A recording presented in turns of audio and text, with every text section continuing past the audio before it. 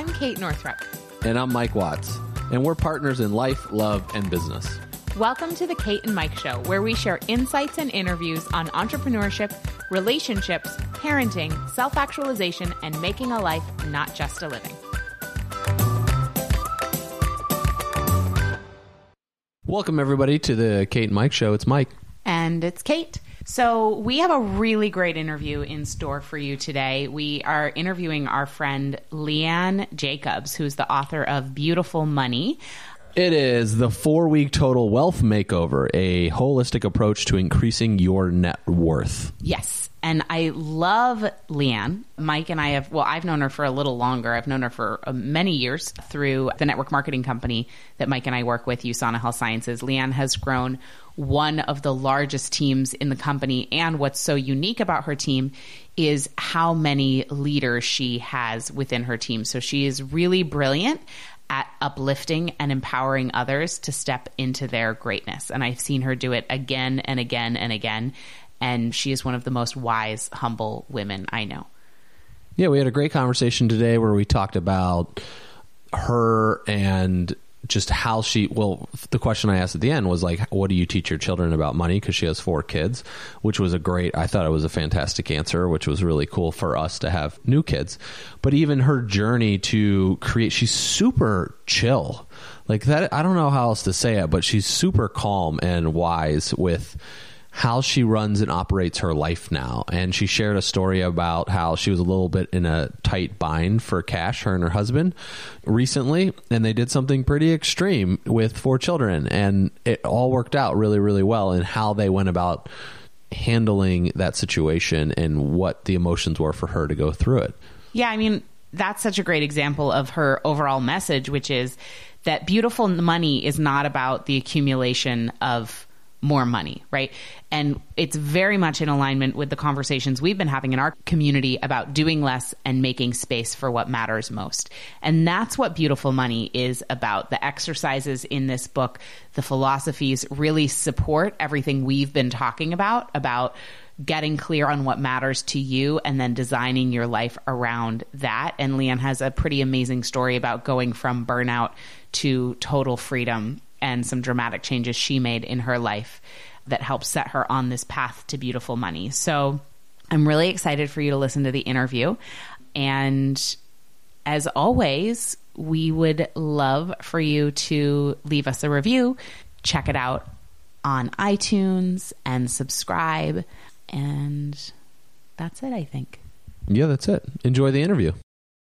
Okay, welcome Leanne to the Kate and Mike Show. I'm so pumped to be here. I'm excited. So happy to be here with you. I've got Mike here with me. Mike, you want to say hi? Hello. All right. So today, Leanne, we are talking about how awesome you are and the book Beautiful Money, the 4-week total wealth makeover. And I had the pleasure of attending your book launch in New York City, which was a great reason to celebrate you and what you're up to, and also to have a little getaway by myself at a hotel in New York City, which for any moms know is like a really big deal to stay in a hotel alone. So thank you for that, Leanne. And one of the things that struck me so clearly was the energy and caliber of people you attracted to that event. Like the women who were there speaking at the event, I was honored to be asked, but in addition to that, Jen Groover and Farnoosh Torabi and Patricia Moreno and Melanie. And it was just so incredible, the caliber of people. And I do really believe that the people we surround ourselves with are very much a reflection of who we are. And so if you were to just take a poll of that night and the women speaking and the women in that room, it's just such a reflection of the big heart that you have, Leanne, and also how you show up in the world, because these women are rocking it and they all said yes to come to your event. And so I just want to congratulate you.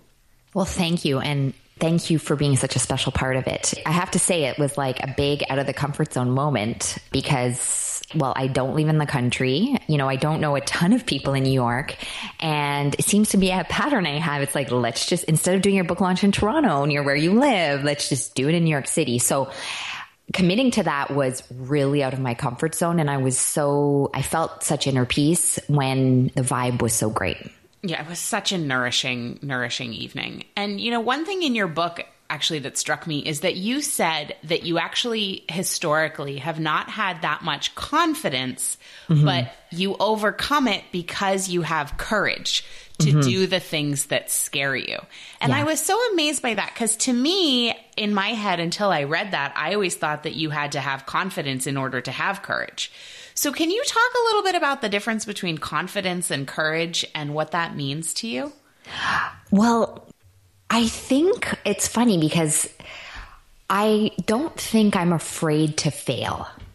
So that's where I feel that courage comes in. And I may not totally, I do believe that's a really great question because it's like, I think overall, I do believe in my ability because I am somebody who, when I commit to something, I know I'm going to put my heart and soul into it and do it with excellence. So my habits are really good.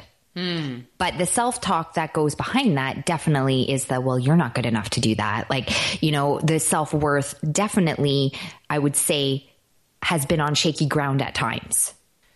But my courage is sort of louder than the you're not good enough language.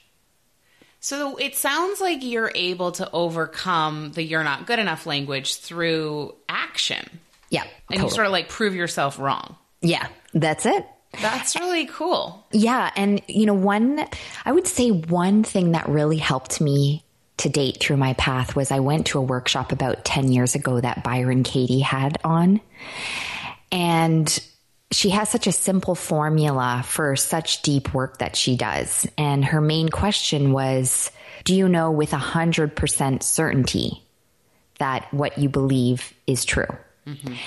And that's helped me a lot because when I feel a little scared or a little bit like, you're not going to do well at that, what if no one shows up? All that language, I almost use it as an experiment. Like, do you know 100% that that is going to be true? And then I take it as an experiment. Well, let's test the theory. So kind of like if you're like, oh, well, nobody's going to show up at the book launch, then you're asking yourself, well, do you know 100% for that to be true? That's kind of how you use it. And then let's do it anyway. Right. And then, of course, the answer is no, you don't know that for sure. Right. So you're just kind of like, well, what the heck? Exactly. And I use that question with a lot of my beliefs and my patterning. And I have found it really helpful because sometimes we can get stuck in our own way and we forget to be open. Yeah. And be curious. Wow. That's really beautiful. And one of the things that, we know each other, as we said in the intro, through our work in network marketing with our wellness company, USANA. That's how we met originally. And it turns out we've had like a lot of overlaps other than that. But that was the first one. And you've built an extraordinary business within USANA. I mean, you're one of the top leaders in the company with one of the largest, most self-sustaining teams. I mean, that's what's so incredible is how many leaders you have created within your team. And from a pure, I know that many of those women will listen to this podcast as well as, many USANA folks and other people in the direct selling industry. So I just kind of want to ask you, like, even though this wasn't part of my plan, now it popped into my head. So I'm just curious, and then we'll get to stuff that's specifically about the book, but what are your key tips or biggest lessons learned as you were growing your direct selling business? So, yeah, I mean, there's so many things that I'd love to answer. I would say the 4 words that were my biggest lessons I did include in the end of the book, but to me, it's really about life. The leadership and leverage. And yeah, I loved that part. Love, leadership, leverage, and legacy.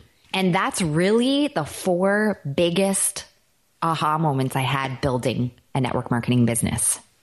Because the love is really like you learn to love yourself so much or your business eventually plateaus. Same thing, right? If you're not leveraging yourself enough, your business eventually plateaus and you will attract who you are. And if you aren't letting go of something that's holding you back or causing tension in your body, it will physically manifest. Like for me, I tend to have instant karma. Like if if I do anything that's a little out of alignment with my values, I will instantly get a kick in the butt.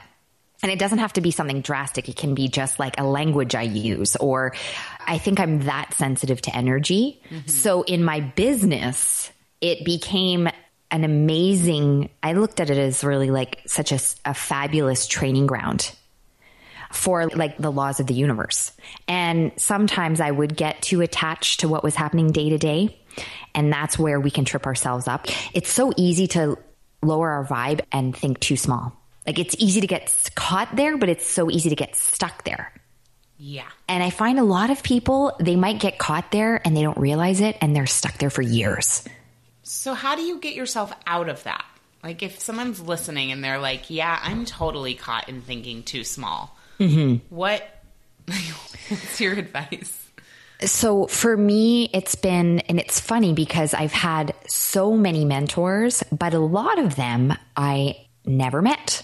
You know, like two of my greatest mentors, I would say in my life would be Jim Rohn and Wayne Dyer. Mm-hmm. And I came inches from having dinner with Jim Rohn, but it was right before he passed away. And I had that dinner was organized and set up. So it was kind of this crazy experience where like I was moments away from having dinner with one of my greatest mentors, but it wasn't meant to be. And sometimes I feel like it doesn't necessarily have to be a mentor in physical form, you know, that I have just made my life's work about being a sponge and not living from a place of ego. Like I rarely say, oh, I know that.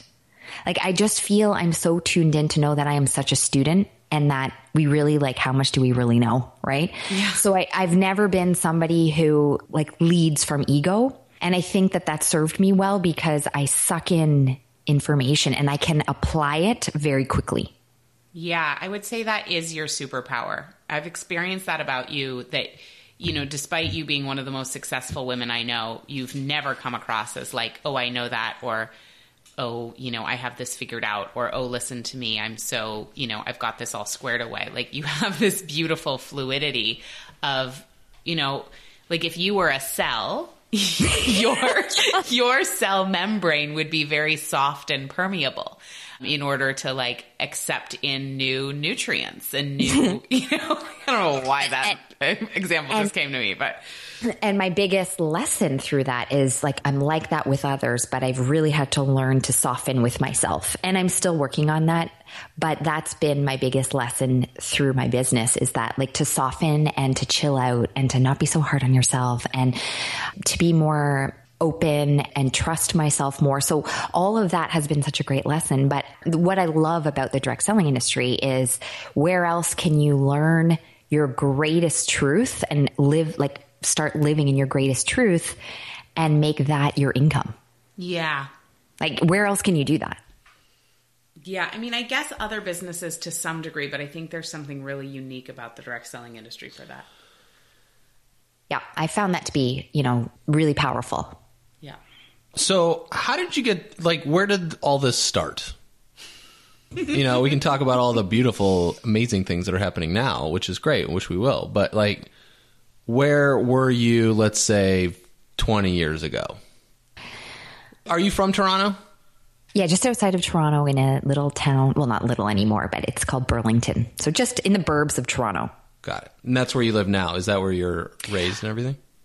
We just moved to the somewhat country, which is so peaceful. We just kind of felt that it was time to move to total serenity. So we live in a little kind of like horse country, but it's not far. Cool. Got it. Yeah, because like, how did you get to this place of ease and peace and, you know, that you live in now? Like where it came from somewhere. So yeah. Like, because your book, like... I think I get better with age. Like, I'm like wine, I guess.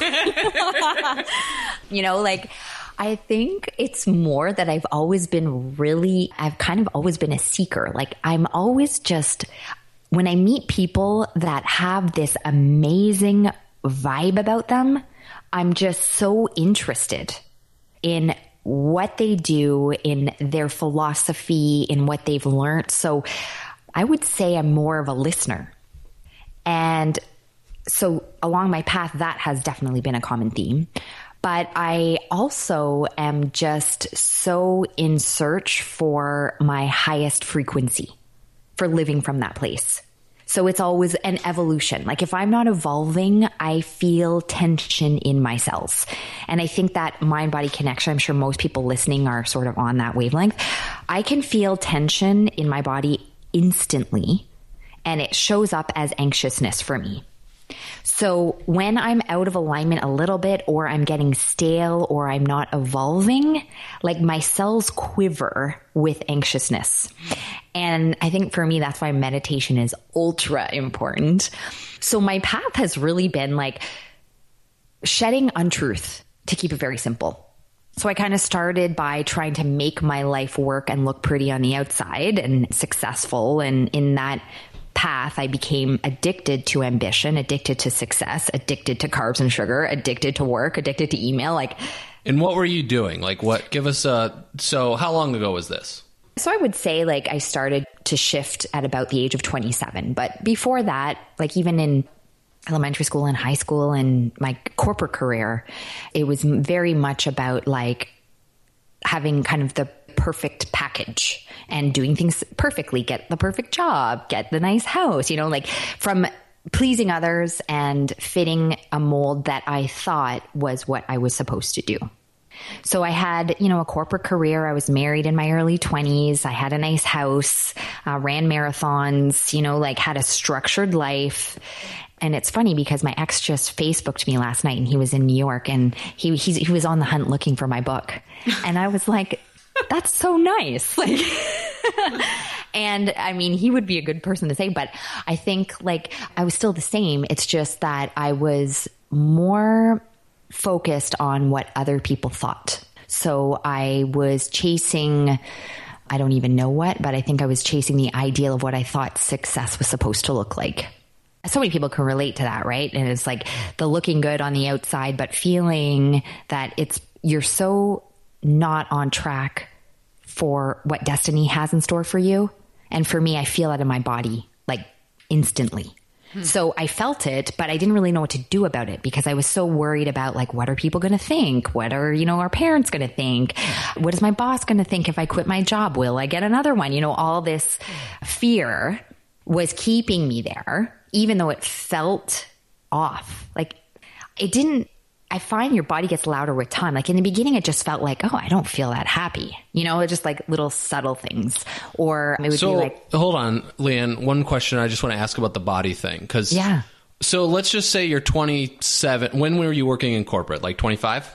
Yeah, like out of university to about 27. What were you doing? What was your corporate gig? So I was in various roles in sales and marketing for companies like Nike, L'Oreal, DuPont, Johnson & Johnson. Okay. So sales and marketing. Cool. And then you have one of these uncomfortable feelings like that's in your body, right? Mm-hmm. And you're like 25, 26 years old. Now, what does that... Like, let's just say they're saying you have to work the weekend. You know, I don't know if that's... Or can you give me an example of something that was like, this doesn't feel good? Well, it was more of a question of, is this it? I kept popping Got up. it. Okay. Mm-hmm. Like at night, I would go to bed being like, this is my life until I retire. Like, you know, there's nothing necessarily terrible going on. Right. And you wouldn't see a disaster happening. It was more of an emptiness and I had grief over it. Like, this is it. Wow. Yeah. Okay. And then how does that... So what did you do with it then? So I did nothing, but what I did do is I escaped in work and I added more schooling and I did my MBA at night, and then I would work out at midnight at a 24-hour gym, and then I would run marathons on the weekend. And I was like a machine. Wow. And I disconnected emotionally from day-to-day life, and I just functioned.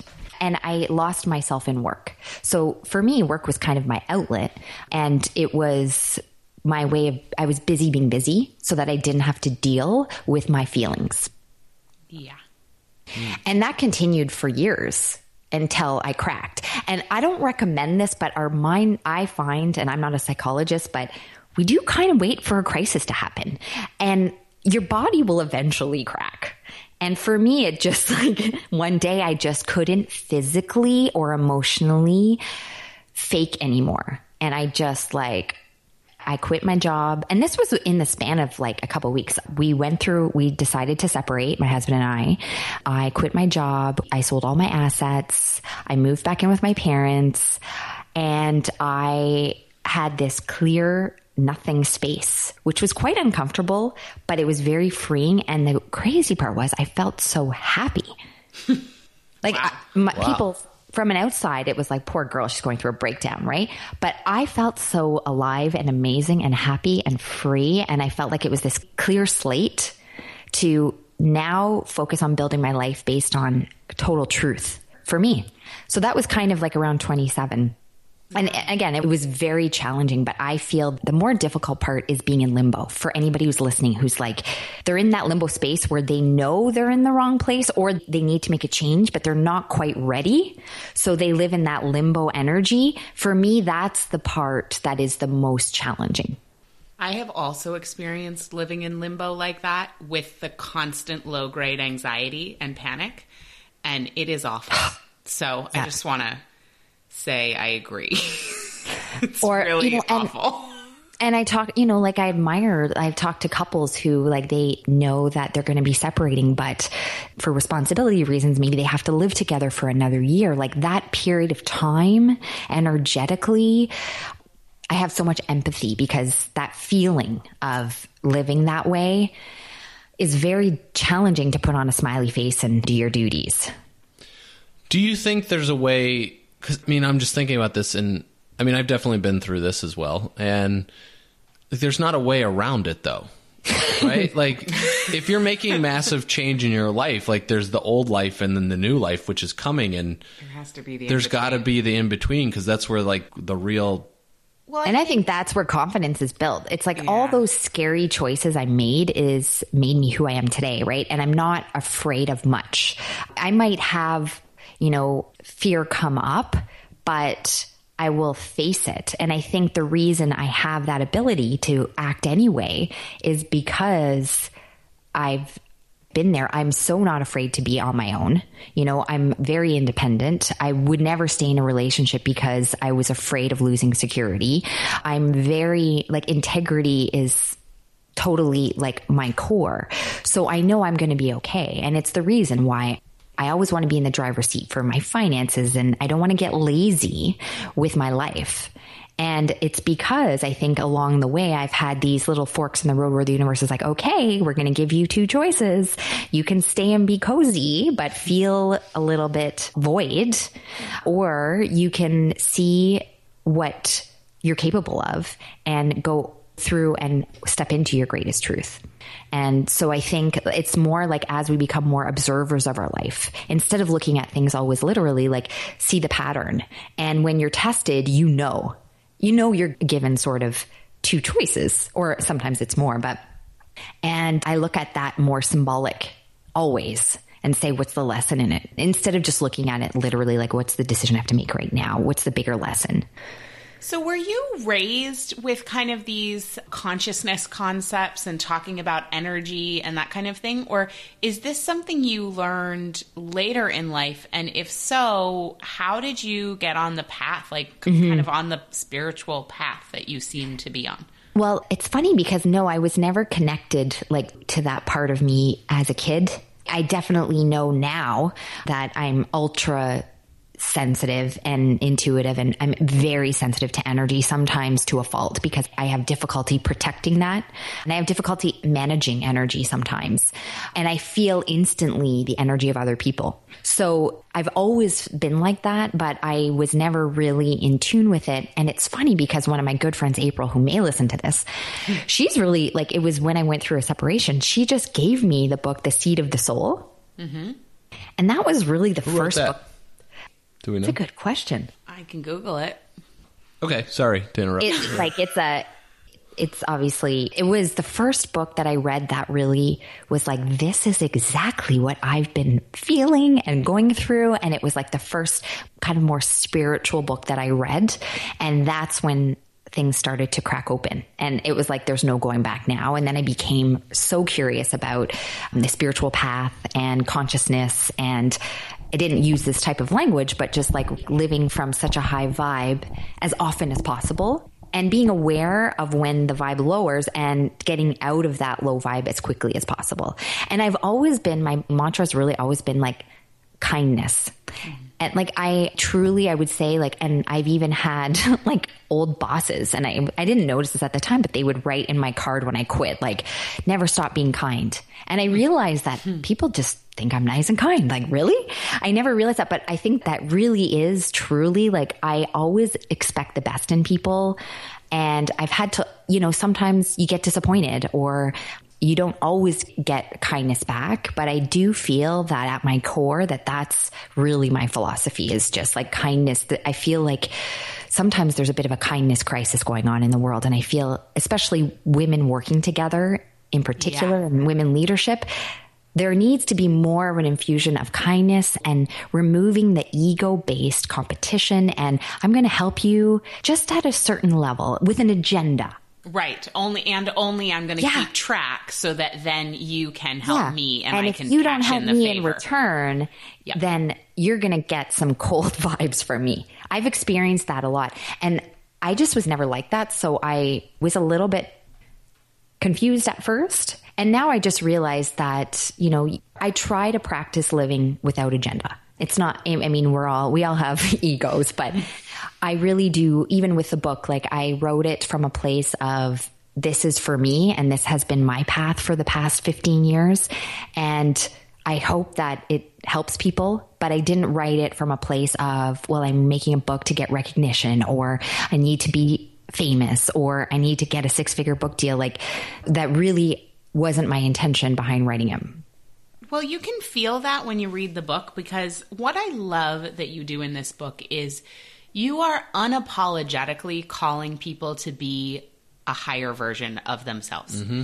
And I love that you just are like, like in week 1, when you're talking about the beautiful money cleanse, it's like, literally go through every area of your life. Like, I'm talking closets, drawers, your car, your inbox, your to-do list. Like, and you're not like, oh, sorry, this is hard. You're just like, no, this is actually what it takes. It does. And I'm going to give you an example. Like, and some people listening have already heard this, but I'm good with money.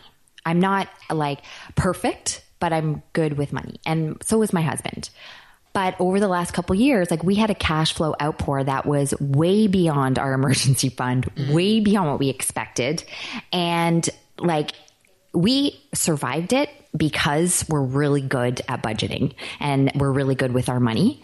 However, we lost our souls in it. We felt like both of us have a core value of freedom, and we were so not free because we obviously had to make our spending low, and we always felt stressed. And not very many people would do this with 4 kids, but we were like, let's just sell everything and get freedom. Because for us, this is what we did. We were homeless with 4 kids in June. Like, how many people would, how many people would do that? Where were you sleeping? So, well, I mean, we went on a trip. I freaking love this idea. I know, this is awesome. And within 24 hours, we found a rental. Oh. And it was like, again, in a little suburb with houses that are really close together. Like, and we're both very much like, we need space and freedom, but we were like, you know what? What's important to us is connection, health, and freedom. And we just need the summer to heal, to be with our family, to have zero stress, and to have zero financial responsibility. So we sold everything. And like, cars were going out. We sold our cars. They were going out the driveway, and we sold our house, and we gave away. We donated tons of stuff. We gave furniture to friends. And like, not many people would do that with 4 kids. And one of them being like a couple months old. Wow. Right. But by that time, you've already had 3. So now you're just a pro at it. So it's no problem. And this is what I'm saying. But listen to what came into my life. Like, we were being tested because it's like, okay, you can hang on to the looking pretty and the nice house, and you're going to get by financially. It's okay.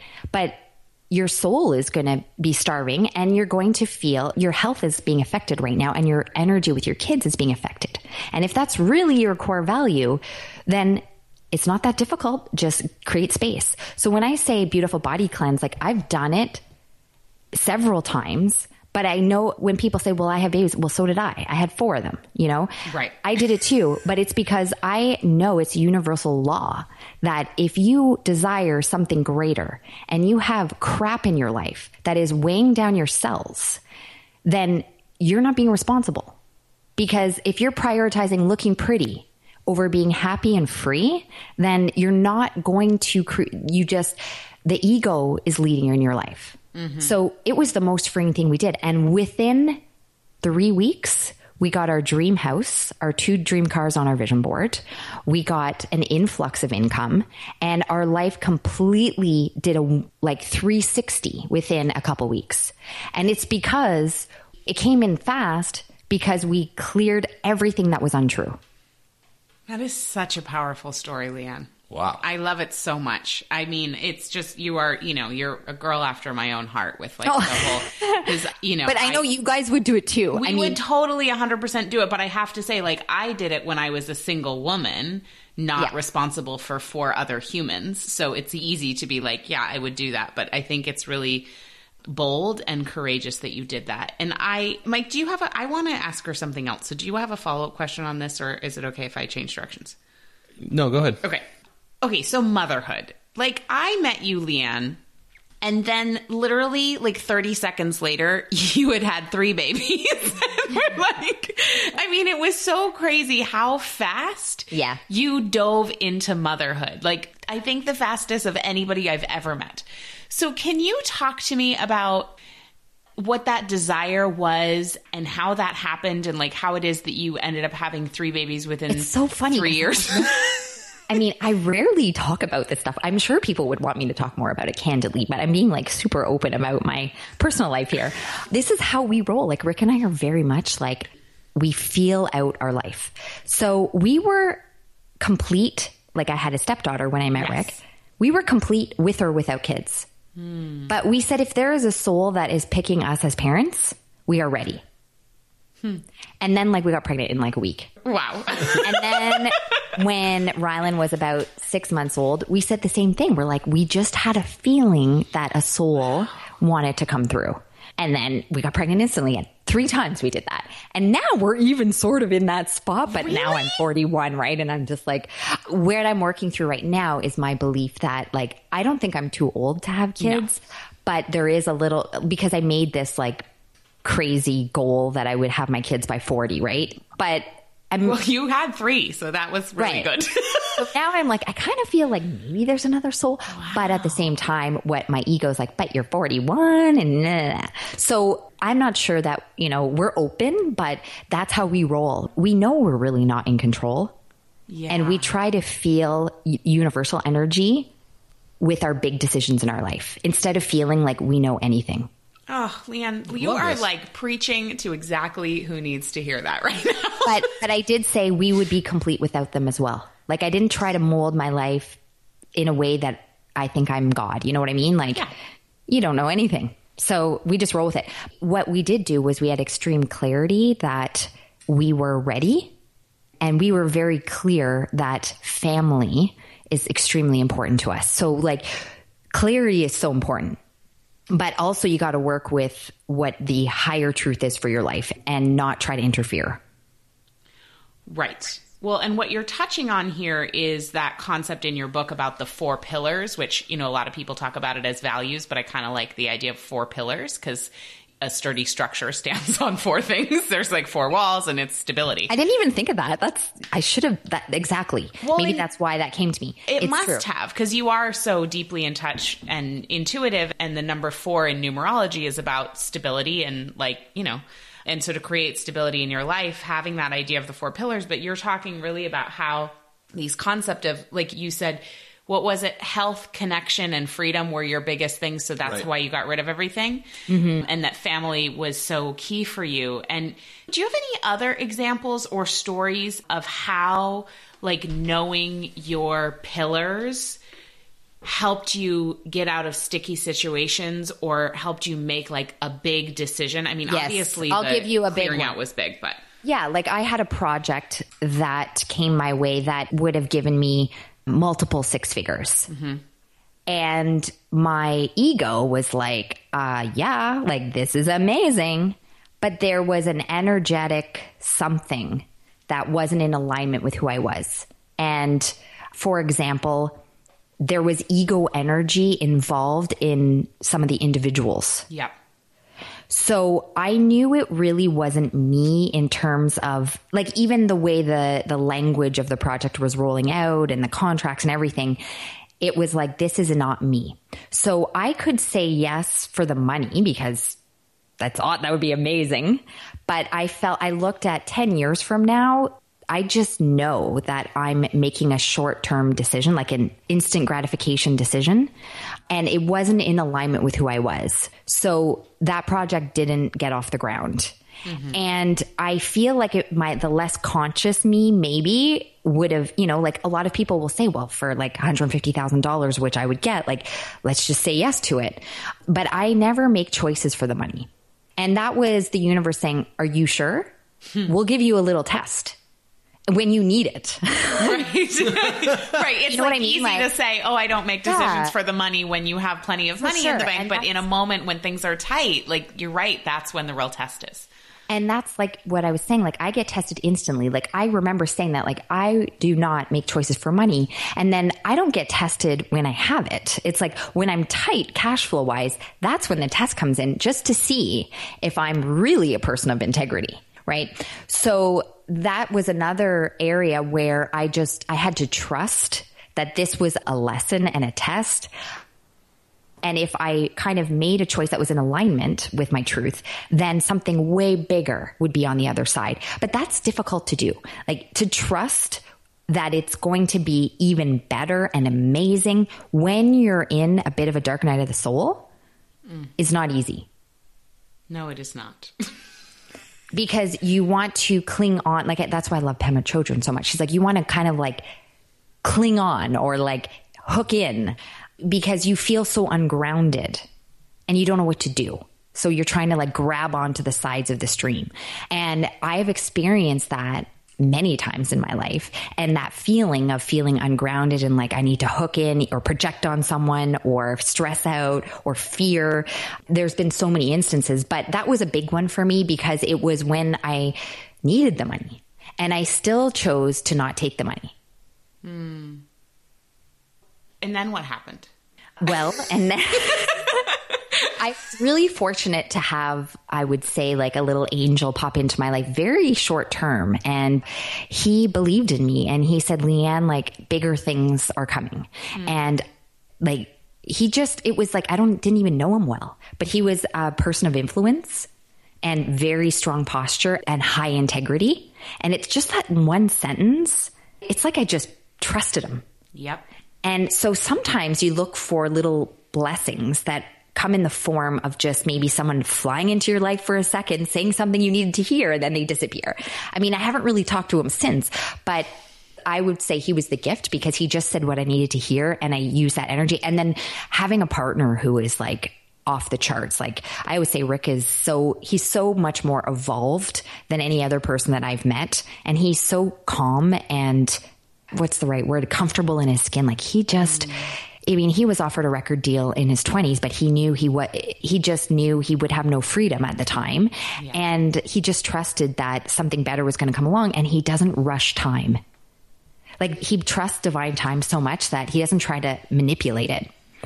So having him by my side through that was so helpful because he's very intuitive and he's like, this doesn't feel right either. And he's like, something better's coming. So when you feel shaky ground, to have somebody in your life who has no ego and no agenda to just believe in you, I have found to be the secret. I love that. I like that. Yeah. We should find somebody. Is Rick available? He's definitely my little angel. And what's great is we both made a commitment when we met and when we were dating to not live small. We may get stuck living small short term, but we were going to go after our highest vision, whatever it took. And we both made that commitment. And then we support each other. Like when I have to travel, I mean, you guys are the same. When I travel or I've got my book launching now, he plays more of the support role. And then in the spring, it will shift when he has his album coming out and I'll play more of the support role. And that's kind of, we do that dance. We really just want both each other to thrive. And we have such a harmonious energy together. And I think that's rare. Like I had never experienced that before.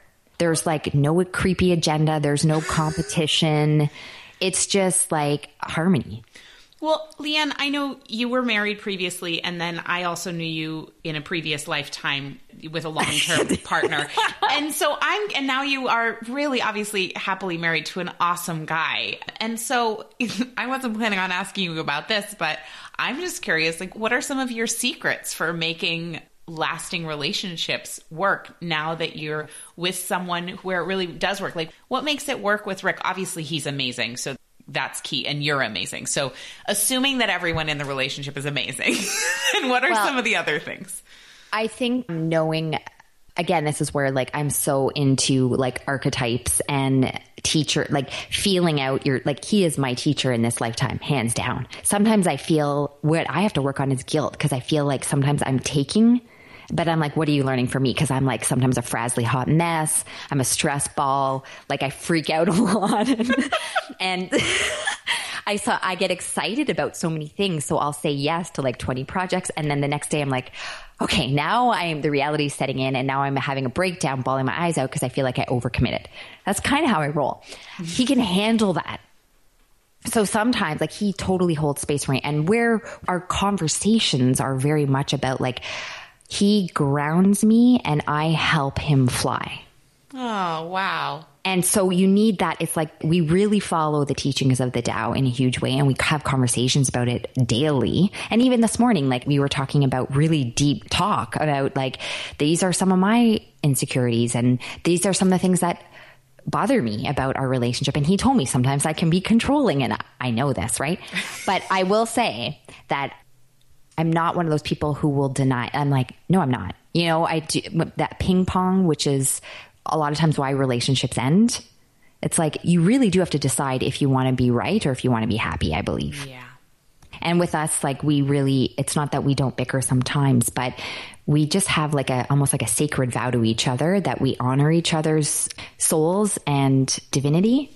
And the day-to-day, bickering or frustrations, we let go of very quickly.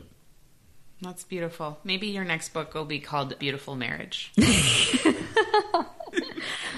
Why Kate's like over here as you're talking about this, like smiling at me? What are you smiling about? Well, you guys have the same type of relationship. It sounds familiar than me like overcommitting to a million things and then freaking out about it, and then you helping me get that organized and grounded and helping me sort through it. It was just and I do feel when familiar. You're very creative and you have so much to share with the world, and you are a teacher, and a part of that is that getting that creative energy out is important. But, for me, I struggled a little bit with moving into the motherhood role because I was still acting like the single girl and wanting to do just as much. And still sometimes I get caught in that, but then I'm like, but I don't want my kids to feel my disconnection. Yeah. So I would rather, like, this is why it's so funny that we're on such the same wavelength. But I said, like, this year, it's all about community, connection, and simplicity. And I feel like this is really a universal truth that's going on. Like, everybody's feeling the same. But no longer do I want to be on my phone texting while I'm talking to my child. Like, I don't want to multitask anymore. Right. Well, it's not possible anyway. Yeah. As you discuss in the book.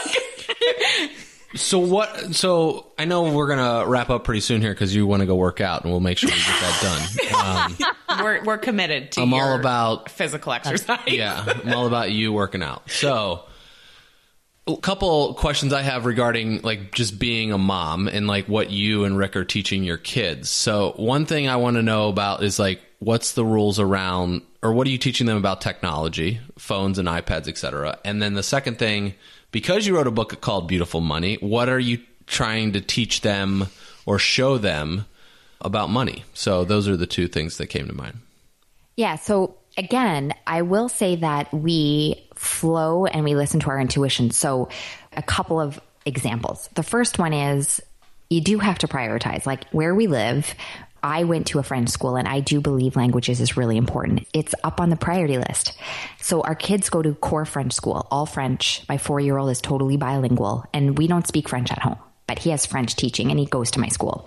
And there was a piece of me that was like, you know what, we should move him to a beautiful school 2 minutes from our house because the French school is about 40 minutes away. So we moved them all to the English school and I bawled my eyes out. Like it just felt wrong. There was something in my body that's like, that wasn't the right choice. So the next day we took them back to the French school.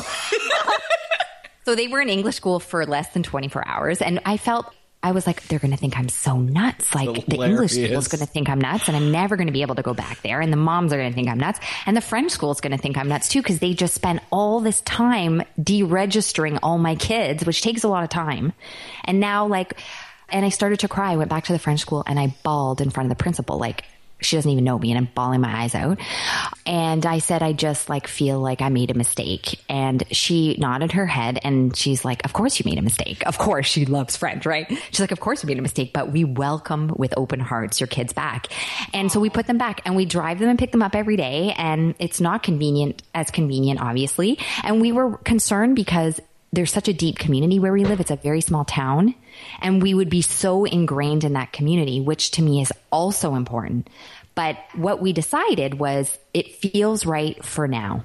Yeah. And if in a year it doesn't feel right anymore, or we just feel like it's in their best interest to move to the school near our home, we will do that.